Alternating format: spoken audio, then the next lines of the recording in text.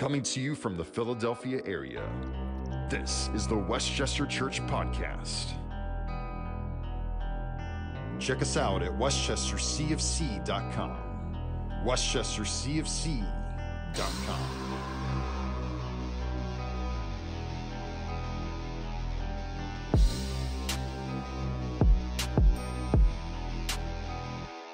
Well, our message this morning comes to us from the book of Exodus. And I love so much whenever we can read about the Israelites. For 430 years, their identity had been slaves, as the property of Pharaoh, as the brick makers of Egypt. This is who they were to the world. This is what their identity was for all of these hundreds and hundreds and hundreds of years. Well, now in the book of Exodus, all of this is beginning to change very drastically. Now they're a bunch of people who used to be slaves, and they thought that was great in this particular moment. I mean, at this juncture, they're not even the Israelites yet. That is a generation in a wilderness away. And yet, as we come into Exodus chapter 19 this morning, we see the soon-to-be Israelites, eventually to be Israelites, venture into the Sinai wilderness. As Moses ascends and he enters into the presence of God up on a mountain. Exodus chapter 19 and verse 3.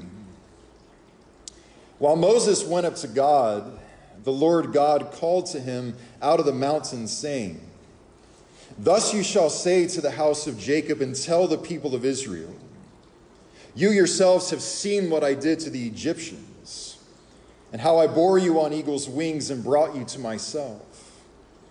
Now therefore, if you will indeed obey my voice and keep my covenant, you shall be my treasured possession among all of the peoples, for all the earth is mine, says the Lord. And you shall be to me a kingdom of priests and a holy nation. These are the words that you shall speak to the people of Israel." And so slavery is where they have come from. This is all that they ever knew. I mean, I want us just to all stop and just imagine for a moment how utterly worthless they would have felt. How small and how insignificant they thought that they were because of all of these years of slavery. As all the other nations of the world look at them in this particular moment, they just see a bunch of worthless nobodies who have been destined for this future of meaningless nothingness.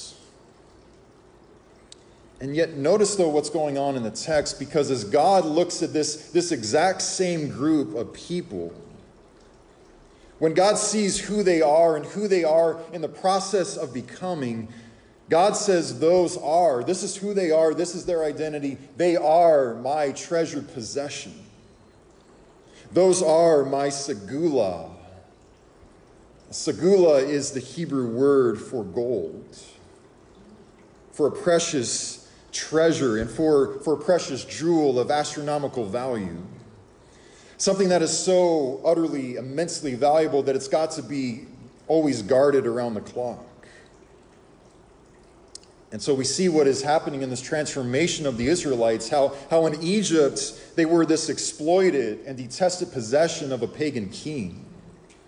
And yet in the wilderness that leads to a promised land flowing with milk and honey, God is saying, no, those are my treasure, jewels and diamonds in the sight of the living God. And what is the purpose of jewels and of a diamond? It's just to sparkle and to glisten and to captivate whoever gazes upon its beauty. Because it is a big world out there, says the Lord, and all of it is mine. But the problem is, nobody knows who I am yet.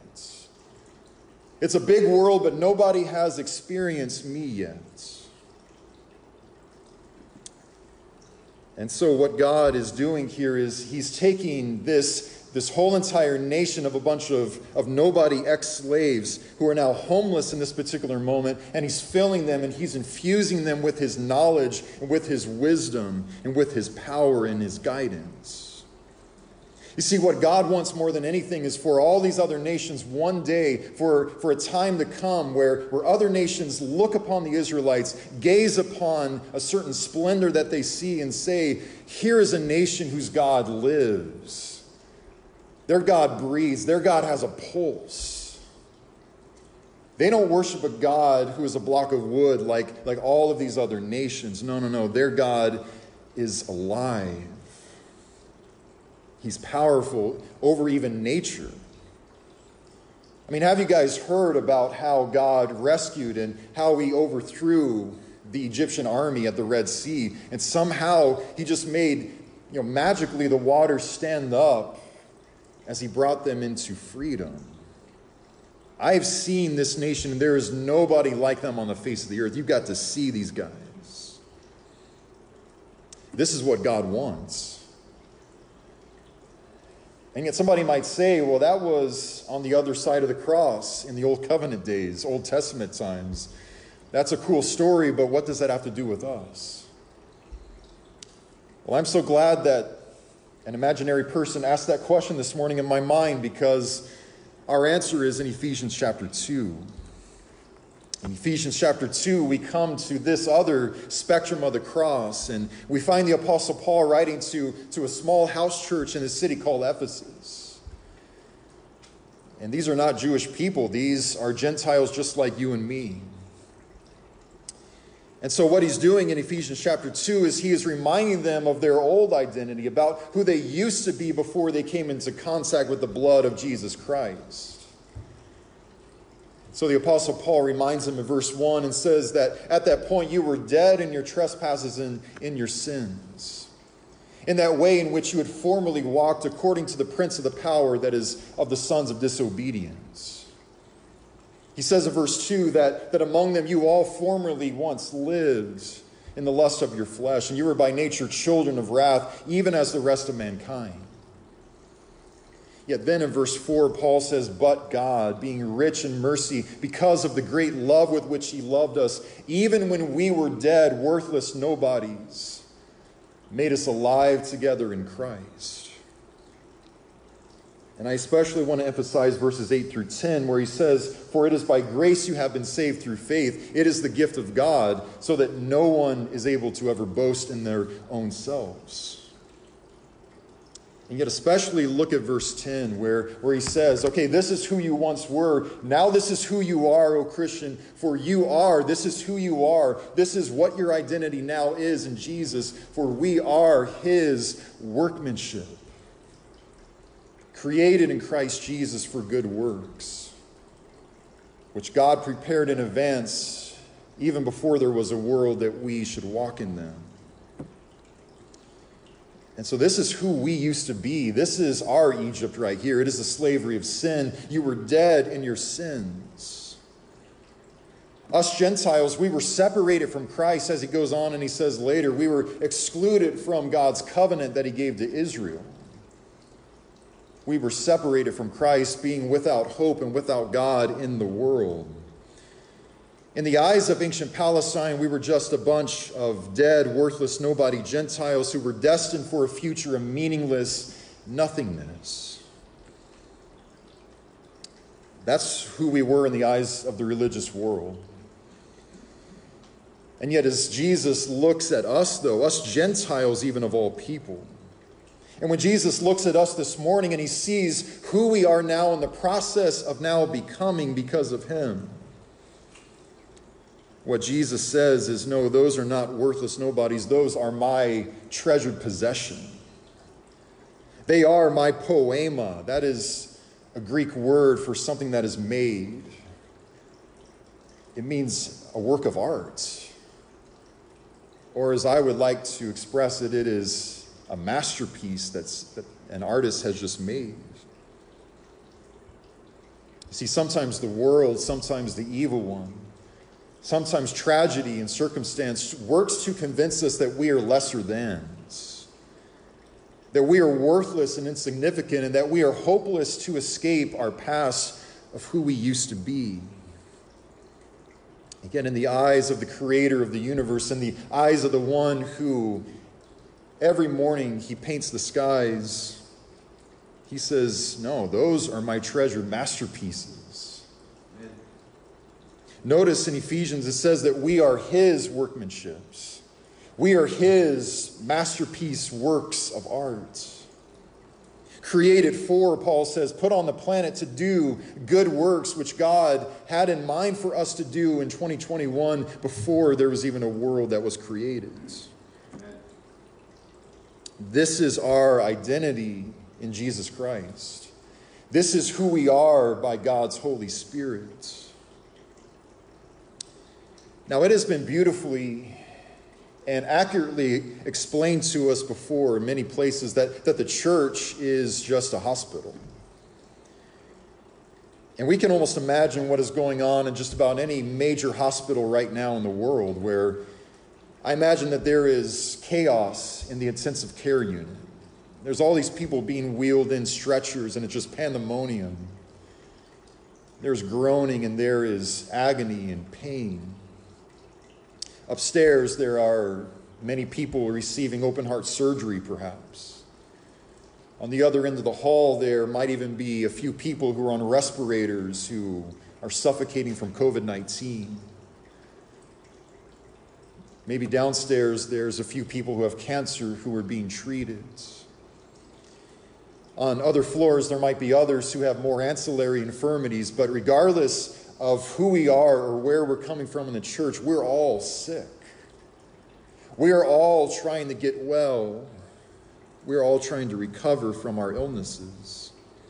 So yes, the church is a hospital where sick people go to get well, but what we see in Ephesians as well as in Exodus is that the church is also a very vibrant art gallery. For a God who has seen us at our absolute worst, who knows everything that we have ever done and every dark and depraved thought that we all have entertained before, we would expect God to recoil at the very mention of our name. Maybe to hide his face from even our shadows.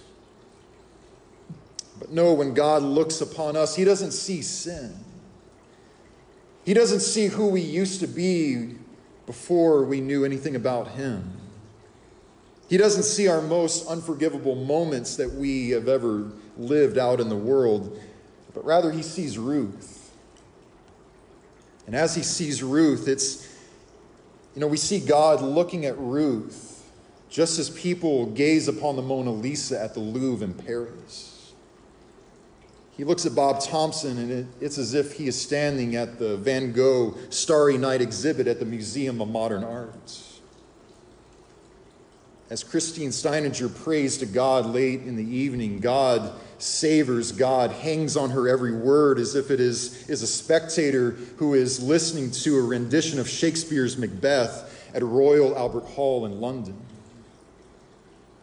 When we sing his praises, and guys like me go way off key sometimes and they get the melody wrong, and they're not a good singer by any stretch of the human imagination, but they're praising God from the depths of their soul. God hears that, and it's as if he's listening to Mozart's Serenade number 13, or Toccata in D major, or Vivaldi's Four Seasons, and he hears a symphony and he hears a masterpiece. But more than anything else, when we live the Jesus way in this dark, deteriorating, broken world that is growing more hostile by the moment, the art of Jesus is being made all over the place. There are some of us who are sculptures. Others of us are a painting. Some of us are sheet music or literature, but we are all his new creations. We are all his cherished, treasured masterpieces of Jesus Christ. This is who we are. This is our identity. This is who we are in the process more and more and more by the day of becoming more and more.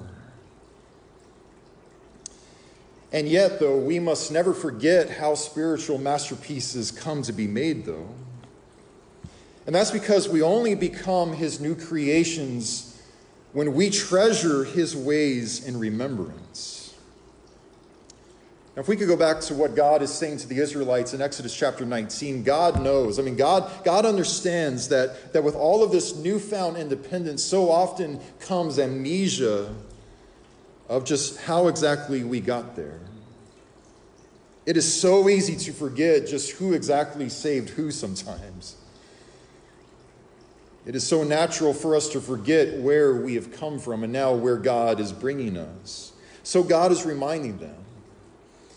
We hear God say in verse 4 of Exodus 19 that you have seen what I did to those Egyptians. You remember how I bore you up on eagle's wings to myself. And I just love that as an analogy where God likens his nation, his people, to this nest of little baby eaglets. And their eyes are barely open to the world. They're exposed to all kinds of elements and perils and dangers in the world. But at just the right time, God, their protector, swoops in just like a mother eagle would do and scoops all of her eaglets under the shadow of her wings, and she hits the sky and she takes them far away to freedom and to safety. And as that eagle is soaring into the clouds, it's as if all of these little baby eagles are the ones who are flying, but really they're just on their mother's wing. Verse 5, God says, obey my voice and keep my covenants. If you will live in such a way where you obey my voice and if you keep my covenant, he says, you're going to be my treasured gold. You're going to be my jewels and diamonds in this world. You see, God is just about to reveal his 10 commandments to his nation up there on the mountain. Moses is going to come down with it. But what God wants one day is for all of these people to treasure and to hide those commands of his in such a way that they are etched upon their souls and on their hearts. What God wants is that we be just like David as he writes in the book of Psalm, that the laws of the Lord are my gold. How the words that come out of the mouth of the holy God, that is more desirable than all of the money in the world. And so God is saying to his people, remember your slavery in Egypt. Remember your liberation at the Red Sea. Remember where you're walking in this wilderness someday, because I am making you something so much greater and beautiful, you see. This is why Paul says, by the way, how this is not our own doing. Or in other words, we are not the artists of these masterpieces that have been made in the church. God is the artist. God the Father is the one who holds the brush. Jesus Christ is the one who holds the brush. God's Holy Spirit is the true artist at work. And when we let go of our American bootstrap method of, I accept no help from anybody else except for my own self, and we genuflect before the cross and the empty tomb and say, Jesus, I need you. Jesus, I need you to rescue me. Jesus, I will live all the rest of my days savoring your words. This and only this is when sublime spiritual art begins to take form within us. You see, this is when these Israelites go from being an embittered nation of slaves to someday, if they are willing, being a holy nation of priests, God says.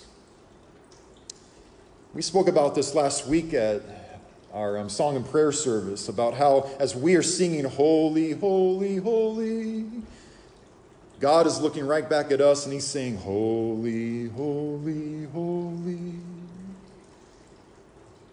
That's because we are resembling him. It's as if he's looking into a mirror as he looks at his people.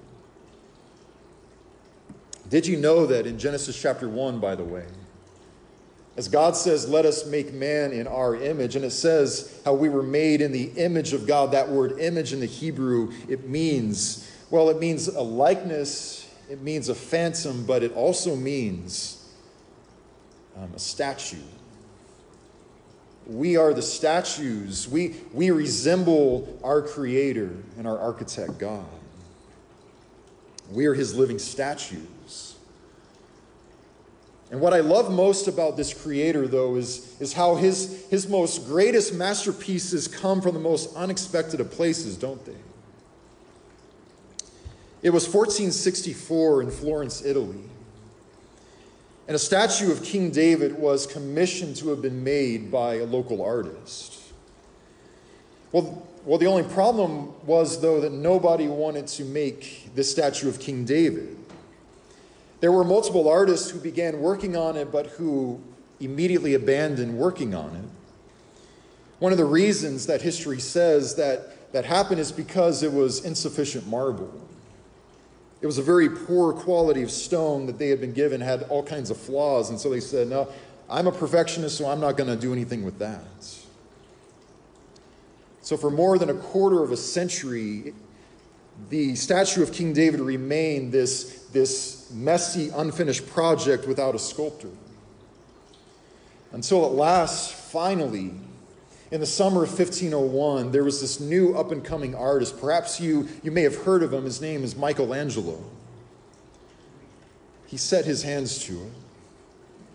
Michelangelo took those flawed pieces of stone and marble that no other artist would go anywhere near, and he used that flawed stone to make King David's. I mean, it is an absolute masterpiece of Renaissance art. It is by far and away the most famous sculpture in the world. It is by far and away the most famous sculpture that will ever be made upon the face of the earth. And yet, if marble had the ability to speak, it would be breathtaking arrogance for that statue of King David to say, everybody gather around, worship me. Bow down before my muscles and my biceps. Everybody look at how great and superior I am to all of the other people in the world. I am King David's. And yet that's exactly what it's like when we see a Christian who is arrogant, who is self-righteous, who condemns all these other people who don't know him to hell, left and right. We would respond to that statue and say, you didn't create yourself. God had to come in and rescue you just like everybody else. And yet when the master got his hands on you, this and only this is when you became a masterpiece of art. So we've got to be humble and to remember where we've come from. And yet I am the polar opposite of that extreme. I think I had an even worse extreme than even that, where, and maybe you can even relate to this a little bit, where it would be just as absurd if that statue of King David were lying in that museum saying, I'm nothing but flawed marble. All those other artists didn't want to do anything with me. They went and they made other sculptures. They didn't want to build me.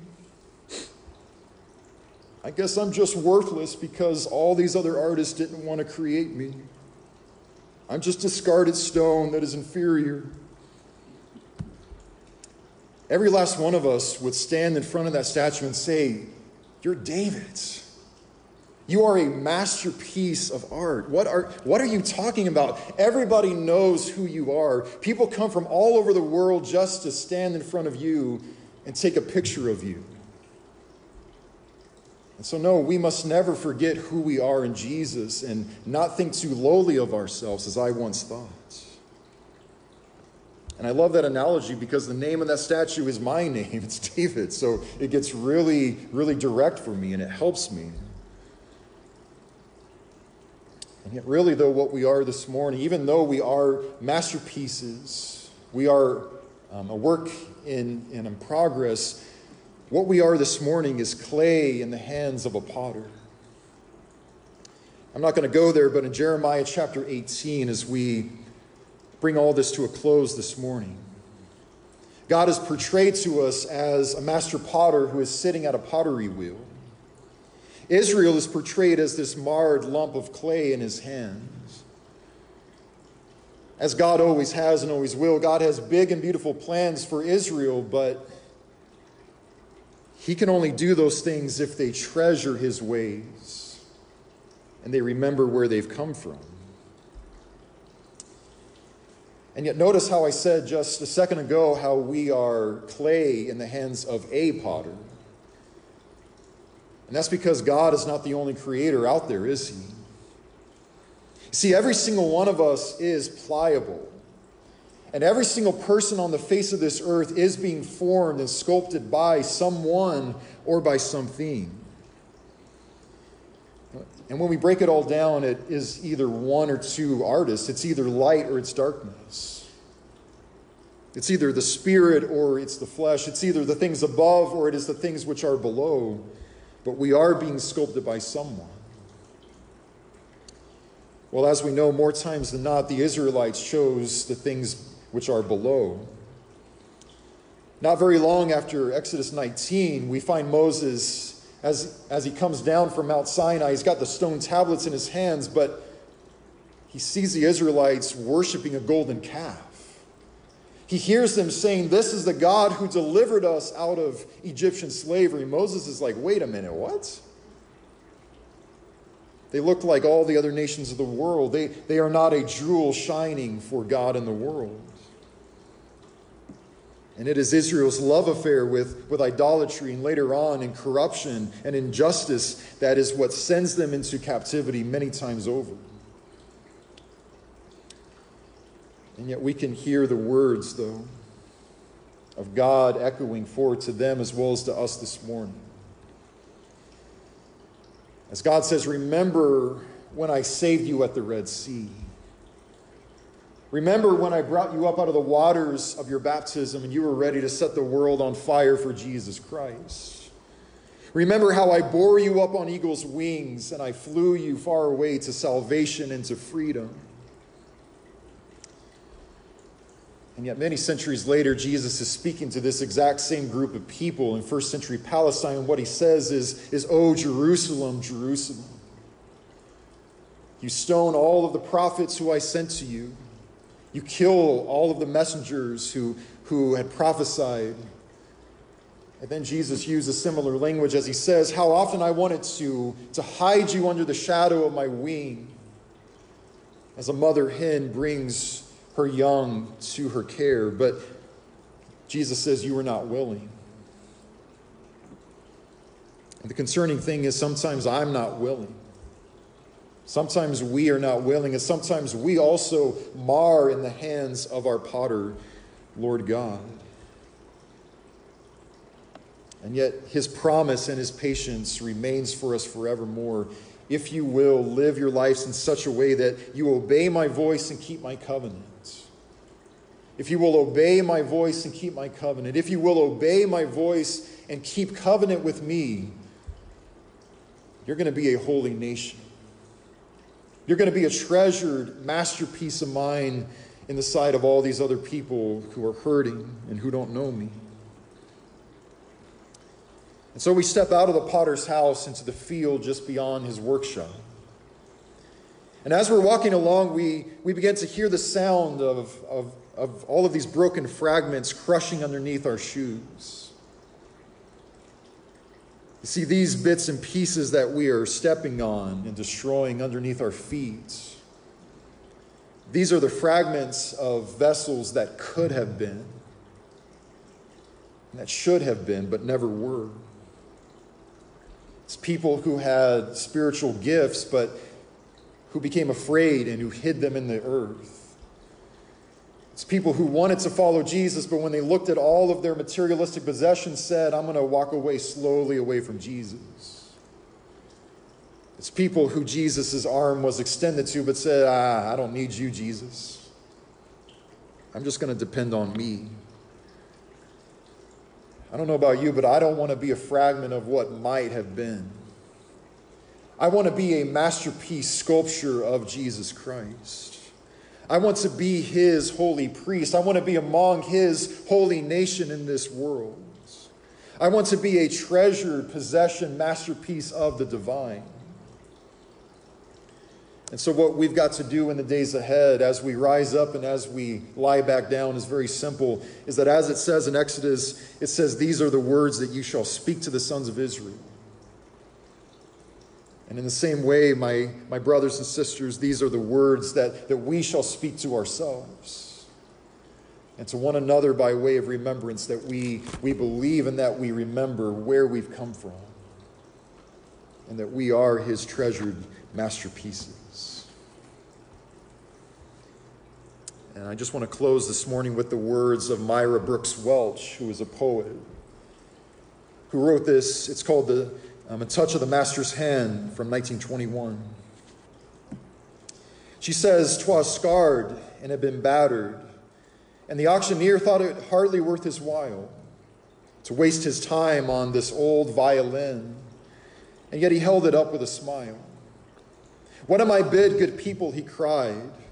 'Who starts the bidding for me? $1? $1, and do I hear two? $2, and who makes it three? $3 once, $3 twice, $3 going, gone for $3. But no.